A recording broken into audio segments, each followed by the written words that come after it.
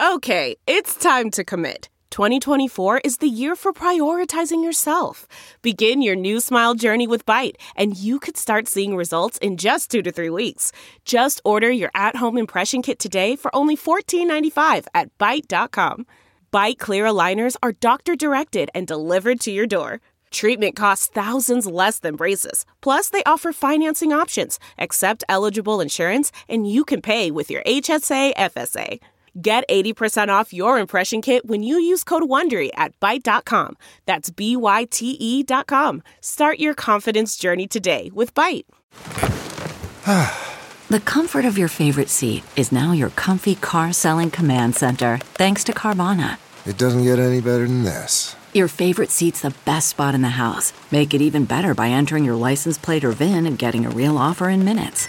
There really is no place like home. And speaking of home, Carvana will pick up your car from yours after you finalize your offer. Visit Carvana.com or download the app and sell your car from your comfy place. Periodic Talks. Hi, I'm Gillian Jacobs. And I'm Deanna Reasonover. This is Periodic Talks. Each week, we rediscover our passion for science, tech, engineering, math, and this week, even outer space. Yes, it's STEM for those of us who lost our graphing calculators a long time ago. $100 just down the drain, just gone. Except for my mother recently mailed me mine because she felt at this stage in my life, I really must need it again. Did we even need it when we had it? Like, did high schoolers even really need a $100 calculator? I know I knew how to use it at one point, but now it just makes me so sad. Do you ever think about the math you used to be able to do? Oh, no. I probably should, but it's so far gone, I've forgotten that I used to know it. People probably would know me from TV shows such as Community and Love. So modest. The hit shows Community and Love. I love both of those shows, and I think that they're such seminal characters. Oh my goodness. Thank you. Thank you. I feel very embarrassed right now. And where would people know you from? Oh, me? Oh, just from, a little TV show called NCIS, Navy Crimes. I'm on your mom's favorite show, as I like to say. It's everyone's mom's favorite show. And I am the girl in the lab, as everyone's mom knows me.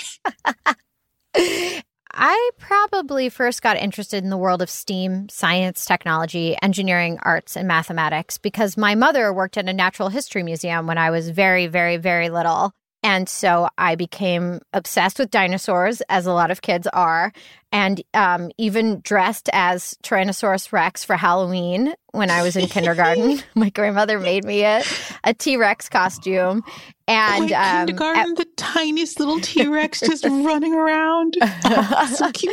And so I think just being around the museum sparked my interest. And then as a teenager, when I was in high school, I was a teen docent for the Bone Hunters Quarry, and I would tell little kids about plants and animals, insects that are still around today that were also around during the time of the dinosaurs. And the only thing I can remember right now is the ginkgo tree.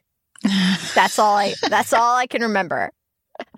The Bone Hunters Quarry and the Ginkgo Tree absolutely sounds like an Indiana Jones movie title. That can be our new YA book series that spins off from this podcast. Ooh, that's great. I like that. In a dystopian world, one ginkgo tree provides life. How about you? My dad was actually a pilot, but he would do our first science project, and it was about how airplanes worked, which sounds like it would be really cool and really great to learn. But he always chose to do it so early. That needs to be an 8th grade and 9th grade science project. He'd always be like, all right, you're in 5th grade. It's time for you to learn how planes work. Write this chart down. And we never understood what he was talking about ever. But he did spark some curiosity in me. And so, I did the cool things that a lot of kids wanted to do. I got to go to space camp. I was in the Young Astronomers Club. Wow. And then I did not pursue science. Yeah. And then I did not pursue science at all. And so being on the show actually feels like a really nice, like kind of homecoming in a way. Yeah. It's me getting to live out the path that I did not take. That's amazing. Are there any science-y things that have been on your mind lately? Have you read any news stories or discovered anything recently that you've been interested in? Yeah, I actually read a really cool piece on CNN about the Sequoia High School robotics team in Canton, Georgia. They've been doing something that I think is really amazing, which is that they have been 3D printing prosthetics for people. It's kind of amazing. And their teacher, Brent Hollers, has really been like guiding them. And I think it just is so cool because you get to see the impact that your science and your technology can have almost immediately. It's so cool. What's the name of their team? Do you know? Oh, gosh, I don't actually know. Should we make one up for them? Yeah. We can call them the Cools. They'll love that. Yeah. That's how it works, right? Wait, what about you? Have you been reading anything interesting or cool? I was gifted a book this week that I am very excited about, which is called Innumerable Insects. A little over a year ago, I thought I saw a tree that was covered in bird poop, and it turned out it was covered in caterpillars. And then I watched... Wait, stop. What? Wait, where was this tree? I gotta hear more. Okay, it's a citrus tree, and I truly thought it was covered in a lot of bird poop. But then it turned out that the giant swallowtail butterfly, when it is in the caterpillar phase, at one point, the caterpillar, it looks like bird poop as a defense mechanism, I guess, to deter birds or whatever the predators are from eating it. And then one of them transformed into a chrysalis, which I watched for many months. And then miraculously, I happened to walk by as the butterfly was emerging from the chrysalis, and I got to see it fly away after looking at this chrysalis for months on months. So I'd say that really sparked a new interest in insects. So now I have this book, Innumerable Insects. I can't wait to learn more. What a story. I'll be honest, I did not understand like at least 4 words that you said. What's a chrysalis? So that is when the caterpillar goes into the sort of cocoon stage in which it transforms from caterpillar into butterfly. And I texted a lot of people regular updates. I don't know if they were actually interested in this or just humoring me, but I really felt like there were a lot of people in my life that wanted to know a day-by-day update on this. Well, when you say like, oh, hey, you want to hear about this tree covered in bird poop that turns out it's covered in bugs and there's one butterfly that's going to come out of this, I think people are going to be like, yeah, I want to hear about that. I'm going to study bird poop way more closely. Hey, should we talk about what's going on this week with this episode? I would love to. Stop talking about bird poop. We have a very cool guest that makes my little space camp heart so happy. We are having an interview with NASA engineer Tracy Drain. Yes, this was so incredibly exciting. I got a chance to speak with Tracy, and to me, growing up, you went to space camp. I mean, sure did. Talking to someone who works at NASA or the Jet Propulsion Lab or anyone who's involved in space exploration just felt like the coolest thing of all time. Yeah, I will say that I took space camp very seriously, so it was pretty much the same thing as what Tracy's doing. Your colleagues, I would say. I don't want to say that I might be her superior, but it's possible. You know what I mean? Like, I was the captain of my spaceship. So. You were? Oh, yeah, I was. Oh, yeah. Oh, yeah. Oh, yeah. Dude, I'm actually pretty psyched that you got to interview Tracy. I know. It was a real highlight for me. Okay, let's take a listen to my interview with NASA engineer Tracy Drain.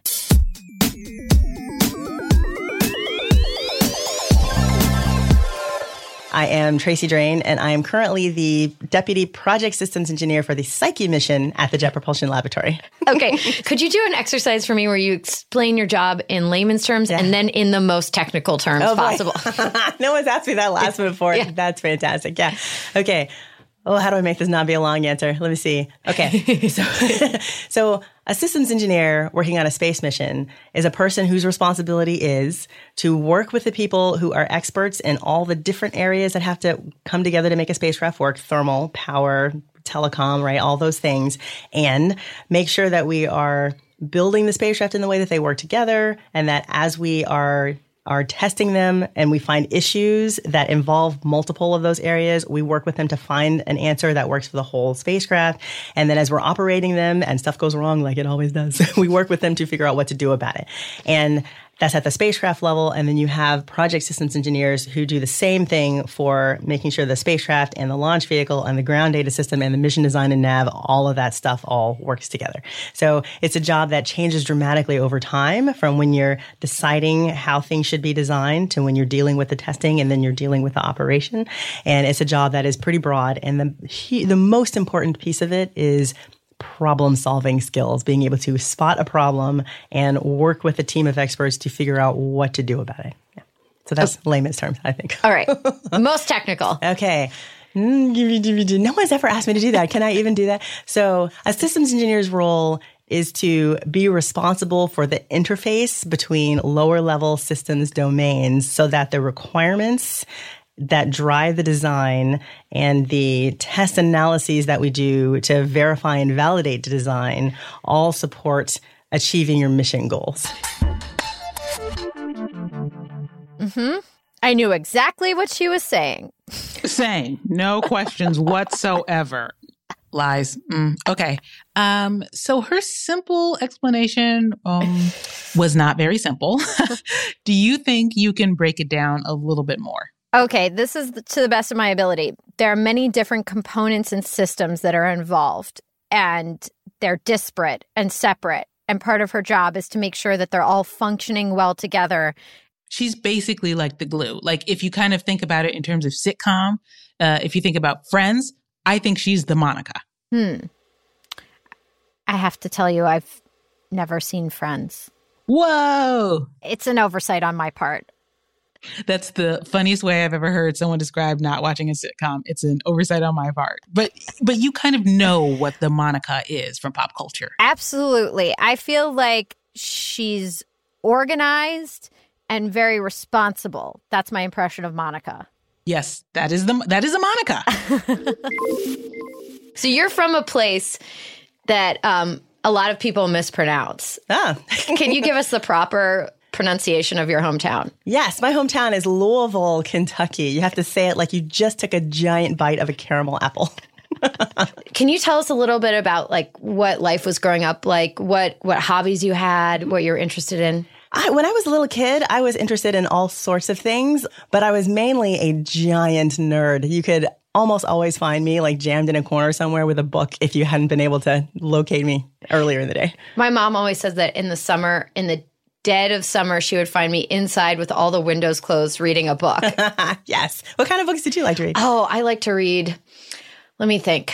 Oh, so many books. I liked books that had like a mystery to them. Like I loved The Mixed Up Files of Mrs. Basil E. Frankweiler. Did you ever read? No, it's about kids who run away from home and wind up living in the Natural History Museum in New York City. Wow. No, not in that. Sorry. That's where my mom worked, was the Natural History Museum. They moved to they're hiding in the Met. And so maybe because my mom worked at a museum and I got to be there after hours, I was like, that was my dream, to live in a museum. That sounds delightful. Yeah. I would have been your friend just to go hang out after hours in the museum with you. Do you remember having a STEM-based obsession as a kid, like the first thing that really caught your interest? My interests were so all over the place, but I was fairly interested in space, but like the astronomy side of space. I wasn't one of those kids who had clippings of articles about black holes or anything, but I found it fascinating. We watched a lot of science fiction, right? Star Trek, Star Wars, all of that stuff. And a lot of the books that I read were science fiction based. So it was kind of general, fantastical, sciencey stuff having to do with space. That's so great. Okay, so going back to life as a kid, I know your mom has been a huge influence on your life. Can you talk about how she impacted you and the field you ended up pursuing and your life in science? So even from the time I was a little kid, just nurturing curiosity. And whenever I found something that I was interested in, even if it was completely ridiculous, she always took it very seriously. Like, oh, you're interested in this. Let's go find out about that.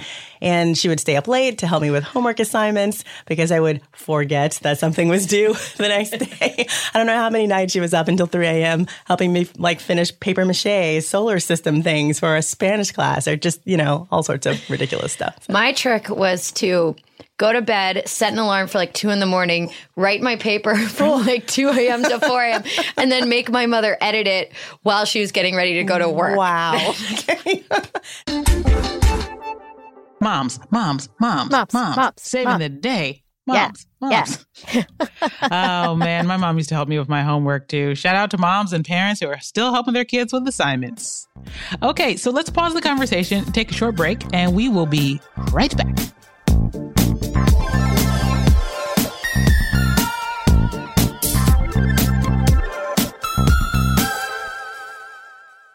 CarMax is putting peace of mind back in car shopping by putting you in the driver's seat to find a ride that's right for you. Because at CarMax, we believe you shouldn't just settle for a car. You should love your car. That's why every car we sell is CarMax certified quality, so you can be sure with upfront pricing that's the same for every customer. So don't settle. Find love at first drive and start shopping now at CarMax.com. CarMax, the way car buying should be.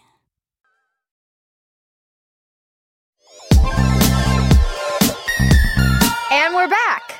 Do you remember when the dream of working at NASA started for you? Yeah, it was one of those things that was sort of a underlying subtext of my life for a long time because of my steady diet of science fiction books and watching science fiction TV shows. It's like if you wanted to work in an industry that was seriously setting out to go explore space, NASA was the place that you wanted to eventually get to. And so it was just this little thought in the back of my mind that someday maybe that's where I will land. And I remember my mom told me this years later, that when I first told her I wanted to work for NASA, right? She's struggling to keep a straight face. And it's great, honey, doing the whole nurturing mom thing. And in the back of her mind, it's so great that she did not tell me this, but in the back of her mind, she was thinking, well, it's probably not going to happen right out of the box. Maybe you have to go work somewhere else first and build a reputation. And eventually, maybe by the time you're 40, you'll land your job at NASA, right? But, and I don't know whether I would have taken her seriously if she had said that or, if it would have been a downer on my whole ambition. But she didn't say that. And so I'm yeah, NASA, that's where I'm going. And I remember when I was in high school working at McDonald's, trying to decide what I was going to do for college. And some of the regulars who would be in the store all the time would ask, so I understand you want to go to college. What are you going to be? And I'm I'm going to be an aerospace engineer working for NASA. Yes, that. And they were okay. And none of them, said, dude, you're crazy. Look around you. You're working at McDonald's right now. Give us a serious goal. So it's kind of cool to have a family and a community that was supportive in that way. It's also exactly what you did do was immediately. Can you tell that story? Here's the thing that I struggle with, right? Because when I talk to kids and I'm telling them about my journey and how I landed where I am, and I will tell you that, I swear, I don't want them to walk away with the impression that just because you want it, it's immediately somehow going to happen. And I feel yes, I worked really, really hard for many, many years in school, but there were also a number of just really serendipitous events that happened that I was able to take advantage of. And I'm still trying to figure out the best way to tell kids to, if you know what you want, figure out how to get there, but be willing to. You have to be accepting of the fact that there's going to be surprises. Some of them will be good and you'll be wow, didn't even know I had that opportunity. And some of them will be not so great. Wow, that did not work at all. And that it's good to be able to sort of zigzag your way through life, maybe towards a goal that you knew you had, or maybe towards something completely different. It's weird that my trajectory to get to NASA was fairly straight lined, right? I went to school. I studied mechanical engineering. I landed an internship at NASA Langley. I decided I needed to go to grad school just to round off the edges, went to Georgia Tech. JPL recruits out of Georgia Tech. I had no idea that happened, right? So that's one of my really serendipitous things. I almost walked past the booth where JPL was recruiting because at that time, I had decided, well, maybe I'm interested in working for Lockheed Martin or Boeing or Ball or one of the aerospace companies that isn't associated with the government. And the recruiter at the JPL both literally reached out and like grabbed my arm and is like, don't you want to talk to us? And I'm like, who are you people? Because even though I'd worked at Langley, I just was not aware that there were 10 NASA centers across the United States, and they all had a different kind of flavor to them. And the recruiter was like, well, you know, that little rover that landed on Mars, right? Pathfinder, that was us. And I'm like, oh, that was you guys. And so I'm like, okay, now you have my attention. Let's talk. And after having a conversation with her and then being like, okay, yes, please. Here's my resume. Please. Here's my number, whatever. And then they invited me out to come and interview. I drooled all over anybody they would let me talk to. And they hired me right out of grad school, which was just insanely fortunate for me. Okay, wait a minute. Can you imagine NASA wanting you to work for them right out of school? Absolutely not. But I also really related to what she was saying about, you know, your life and your career unfolding in a way that you might not expect. Some things happening that are really exciting, and then other things happening in unexpected ways. How about you? Oh, that's been my entire life, to be totally honest. I did not expect to be where I'm at. Can you talk about what you've learned from like failure? Oh, yeah, I totally can. So how do I say this without giving the wrong impression? Because so the work that we do in building spacecraft to go explore other planets or asteroids or whatever, it's so unique. You're pushing the bounds of technology in some ways. You're going to new environments a lot of times. And you know, I'm not going to lie, we're super smart, but it's really hard to come up with all the possible scenarios of things that can go wrong. We have a whole discipline related to fault protection. Your spacecraft is going so far away, it takes a long time for your signal to get all the way out there and back. And so the spacecraft has to be smart enough to take care of itself in a lot of cases. So you do everything you can to think up all the nightmare cases, build in the smarts. But there's so many things that happen that you did not expect to happen. It's hilarious. Just, you know it's going to happen. You just don't know exactly what. And I'm often embedded with the teams whose responsibility is to figure out what happened and what we should do about it. And some of those things are very small and, you know, they happen like once a week. Something really small happens. You're like, that was weird. Let's go figure that out and deal with it. Some of the things are enormous. And it's the like heart pounding, oh my God, what are we going to do? This is horrifying. But they make for great stories once you get out on the backside, right? And the one that I've told people about a couple of times, Juno is the mission that I was most recently on before Psyche. And it took 5 years to get all the way out to Jupiter. And the most hysterical question I ever get is, weren't you people bored for 5 years? And I'm like, you have no idea the number of things that happened with that spacecraft on its little journey out to Jupiter. And one of them happened in 2013 when we were doing a flyby of the Earth in order to get a gravity assist, a boost from the Earth's motion in order to increase our velocity so we could get out to Jupiter on time. But we had all the instruments on and we were using them to take measurements of the Earth because it was a great opportunity to test that everything was working out fine. And this was going to be the one time in our whole trajectory that we were going to pass on the backside of a body from the sun. So our spacecraft was going to be in eclipse and it was going to happen for about 19 minutes, right? And then on the day of Earth flyby, 12 minutes into a 19-minute eclipse, the spacecraft decides it has a problem. It powers off all the instruments. We're like, you have got to be kidding. There are the most adorable pictures from that day where people are like staring at the screen with their jaws hanging open. Like, I can't believe this is happening right now. And it turned out to be a subtlety between how we were analyzing the power curves on the ground and how the spacecraft was doing measurements that just was out of sync. And the spacecraft hit a limit that we had told it was going to be problematic, and it like did all sorts of stuff. Then the Earth flyby was fine because it was just physics, right? The spacecraft didn't have to do anything to get the assist, but the spacecraft was in this thing called safe mode where it turns off all the instruments, it points its antenna at Earth, it says something's wrong with me and waits for us to do something about it. And so we realized what had happened, you know, a very, very short period of time, like, you know, probably less than an hour banging our heads into the table. And we're like, all right, fine. So we're now doing all the steps you have to do to get everything reconfigured and the instruments back up. It takes a couple of days to do that. We got the spacecraft all the way up and we're like, all right, fine. And then something else happened that had kind of been triggered by the first one that turned all the instruments off, dropped right back into safe mode. And this happened at like 9:00 at night, and everyone gets on the phone. We're having our anomaly conversations. We're like, just wow. And so we understand that fairly quickly. We know the spacecraft not in any danger. So we're like, okay, everybody, just go home and get some sleep. Tomorrow morning at 9, we'll posse up again and figure out what we're going to do about it. And then something else happened, and the spacecraft like re-entered safe mode from safe mode, and we're like, really, and that whole experience, while it was somewhat painful, was just so educational for us. And we ended up spending a lot of time, because we don't just say, what happened and what can we do to fix it? Now let's move on. It's what happened, what can we do to fix it? Okay, why did that happen? Is there anything else remotely like that same thing can happen? And there's just tendrils everywhere that cause you to really go to town, squeezing out the inefficiencies in your process. And so we had 3 lovely different things to go and do that with, which really tightened up the team and the operations for getting ready to go, do our arrival at Jupiter. And so a lot of times we think of it as a pretty bright silver lining. Like that was such a good experience for us to go through. But still, it was a little tiring.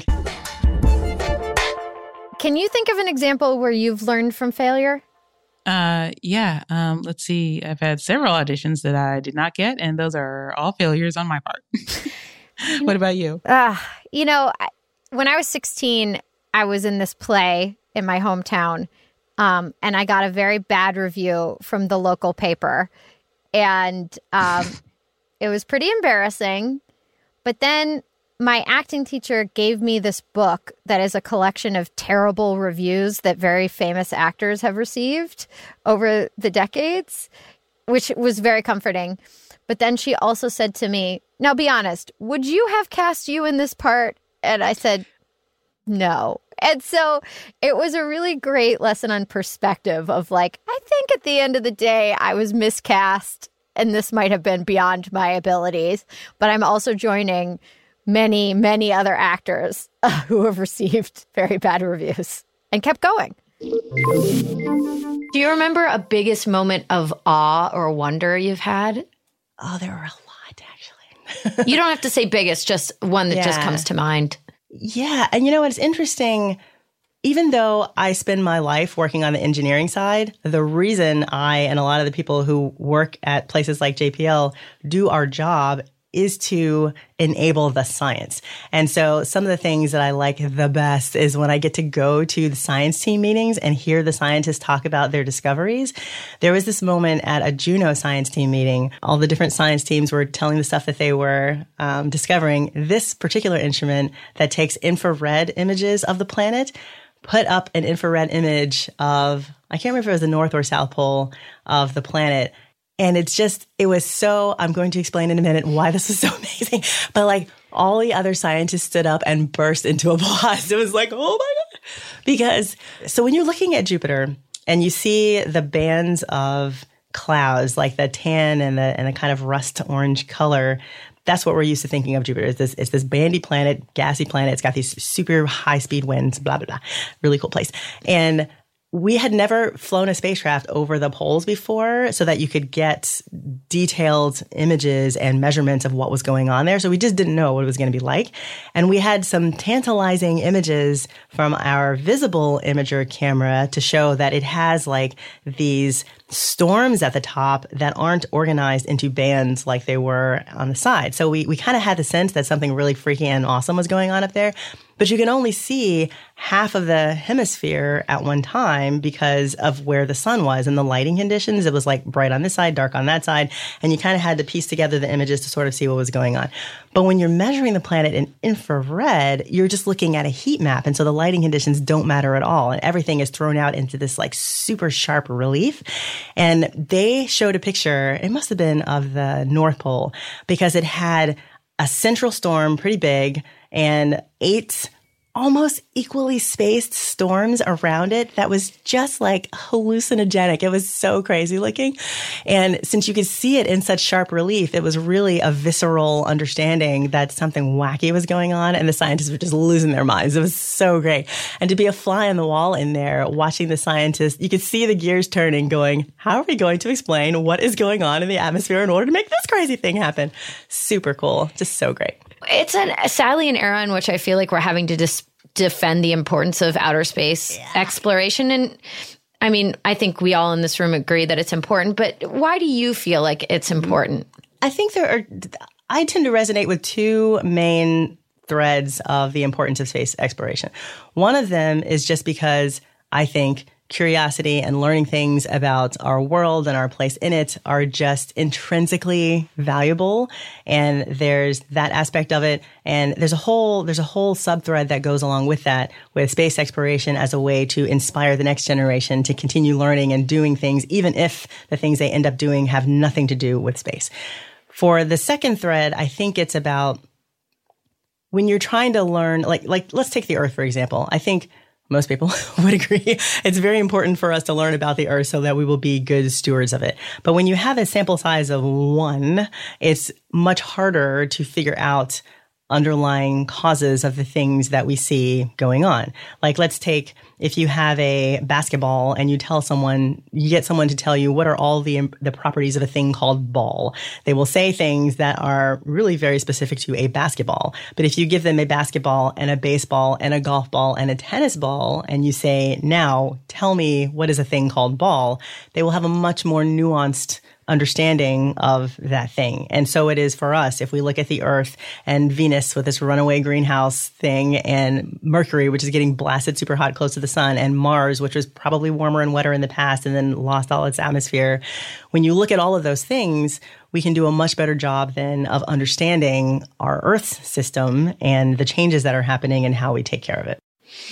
Do you remember your best view of the night sky, like the time you could see the most stars? Yes, I do. And it's because I grew up in Louisville, Kentucky. And even though it's not like a super huge city like Los Angeles, it was plenty big enough so that we had plenty of light pollution and you just couldn't see the stars that well. You could see some. And when I was standing on the bus stop at whatever ungodly time in the morning, I remember in the winter always being able to see Orion and just like staring at those super bright stars and thinking about them. But then when in the summer between my junior and senior year, I got to participate in this program called the Governor Scholar Program, where they would take some kids and they would send them to one of 2 colleges for, I think it was 3 weeks. It must have been longer than that, some period of time. And you got to choose a, quote, major, unquote, and then they would assign you a minor. And I chose astronomy, obviously. And I got cultural anthropology for my minor, which was also really fun. But for the astronomy kids, they drove us out way far away from the college. And the college was already located in a much more rural area. And we got out there, they turned off all the lights, they gave everyone little red flashlights to let your eyes adjust. And once our eyes adjusted, oh, no, wait. No. It's getting me too. No shame. Wait, pause. This is Deanna. Is Tracy crying? Yes. And it was so moving to see what an emotional experience that was for her. Even now, that sense of wonder and the emotion she felt looking at the night sky. Once our eyes adjusted and you looked up, and you could just see the Milky Way across the sky. I was like, you can see that? Like, what? I had assumed that you only get to see that out of like telescopes or big observatories or something. I had no idea that the human eye could see the Milky Way. It was just crazy. Like, oh. I also went to a governor's school in Pennsylvania, and they've sadly defunded it. I really want them to bring it back, but it was one of the most important experiences of my growing up was, getting to go to that. I saw your face go, yeah. Yes. Oh, yeah. Well, it also feels like what you're talking about is opening yourself up to wonder. Yeah. To allow yourself to not be so cynical that you can be moved by looking at a night sky. Absolutely. And how do you like strip away your cynicism as an adult or all the, even as a child, like how do you let yourself experience wonder? And is it partly you get socialized into thinking that's not cool and it's not cool to be excited by things and you kind of have to hide it and maybe you tell your parents or your best friend or so, but it's like, I think back on like, what did I lose for all the things that I did have passion about and I pursued? What did I lose along the way? Yes. And I think that's also partly what this is about for me, adding areas of wonder back into your life. Absolutely. I think everything you said about the reasons people lose their sense of wonder is true. I think it's also that people just get overwhelmed by so much going on in the world and they get a little bit exhausted and they're almost trying to conserve their energy by focusing on a small number of areas and sort of shutting down, paying attention to all this other stuff. And I think that the easiest way people can dial back into that is to just open your eyes. There are trees that are exploding with flowers and just taking a half a second to appreciate them. And not just because they're beautiful, but because you're thinking about, wow, there's been lots of rain and now there's all these flowers and there's going to be an uptick in butterflies and you can just get a sense of how things are connected, Is there anything you want to plug? Yes. I would love people to know about Juneau's citizen science because the camera that we have on board is not a camera that is only reserved for the science team, but it really is there for public engagement. And Juneau is unusual in that whenever new pictures from the planet are available, like once every 53 days when they go by close to the planet, they just dump the raw images online and anybody can go download them and use any tool you want to in order to massage them and pull out pieces and make contrast and make artwork with them and then upload them back on the website for everyone to see. So if you just go online and search for Mission Juneau, JunoCam Gallery, I think that's probably the easiest way to get dumped into where that is, then all sorts of people can see. And you'll see there are like hundreds, if not thousands of people who have been participating in this over time. That's so cool. It's pretty great. Thank you so much. I so appreciate you being so generous with your time. Absolutely. And this has been so much fun. It's been my pleasure. I've had a great time too. Oh, good. Thank you. Okay, let's take one last break. And when we come back, we've got a story about the Harvard computers.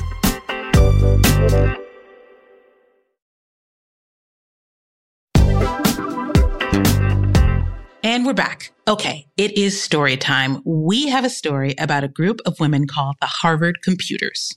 Now, these women helped build our understanding of the universe. Let me set the scene first. So, America, 1870s. We're just post-Civil War. Not far enough for my taste, but still. This is now starting to become the America we know today. For example, earmuffs, just patented.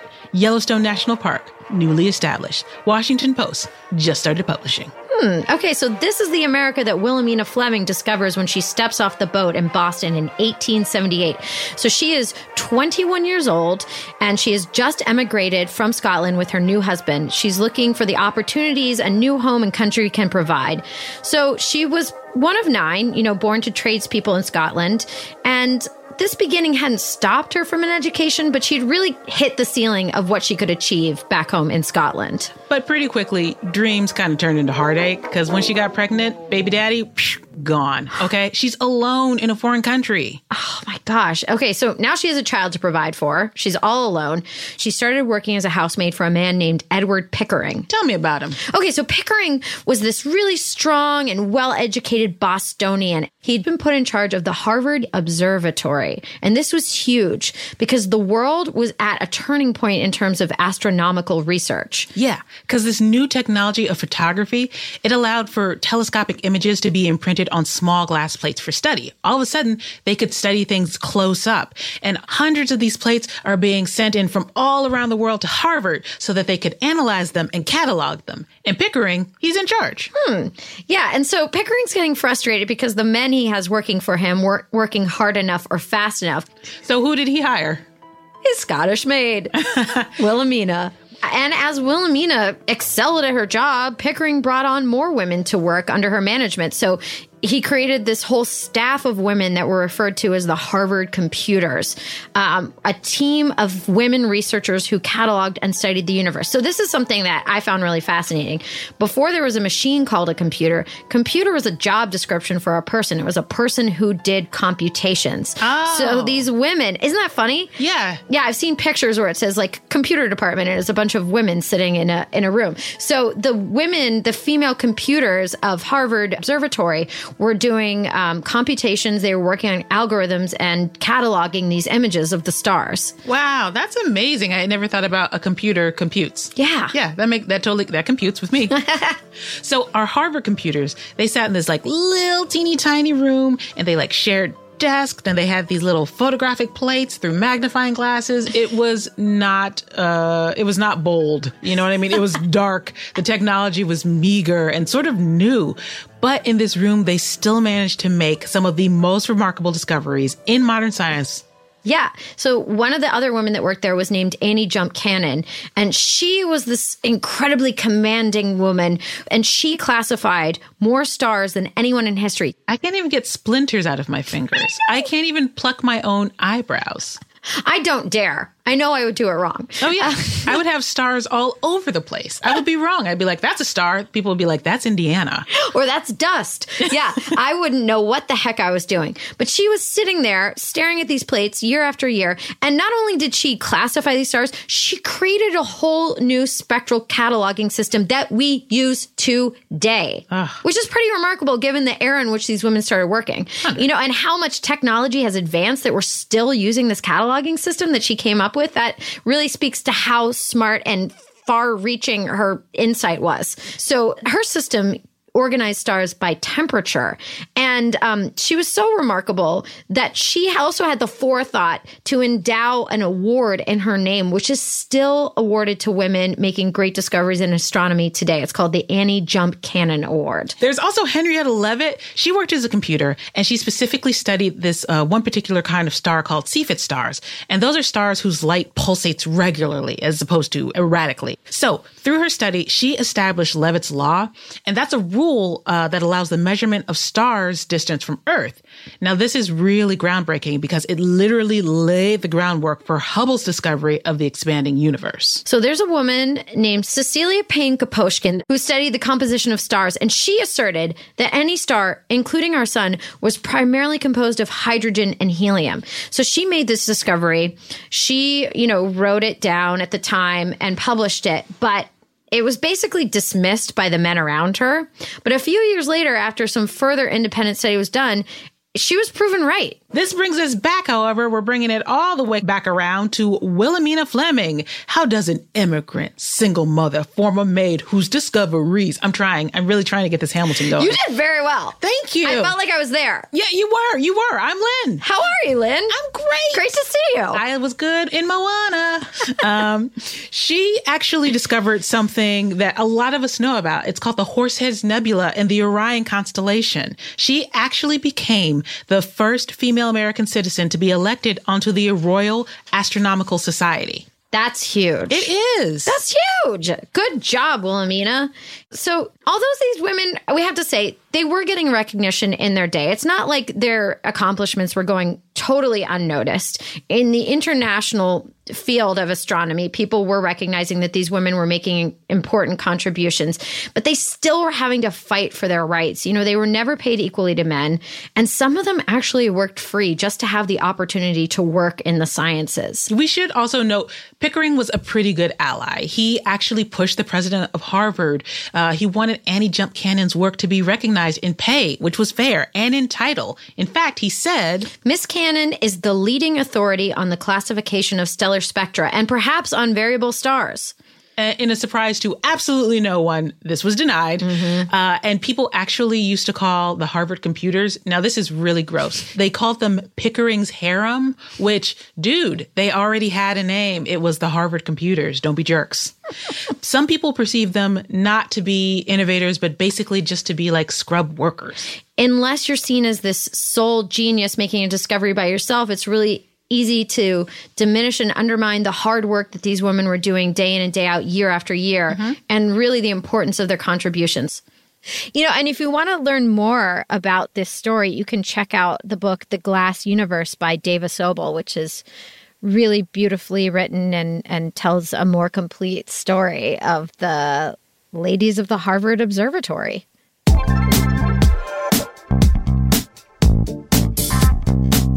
And that's it. That's our episode. This was such a great episode. Yay!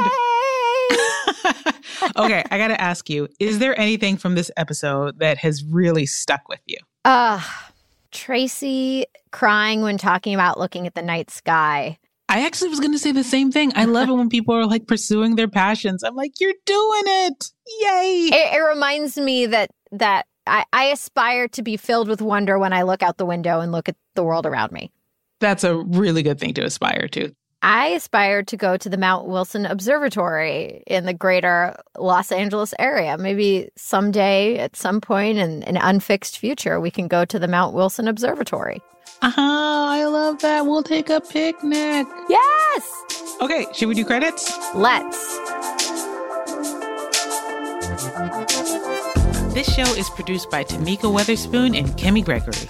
Our engineers are Jordan Duffy and Brendan Burns. Our theme music is also by Brendan Burns. Our editor is Tracy Samuelson, and we get research assistance from Catherine Seifer.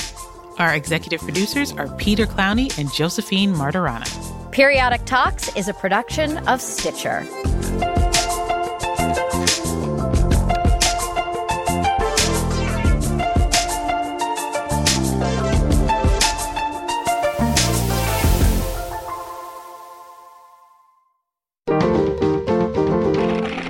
Stitcher.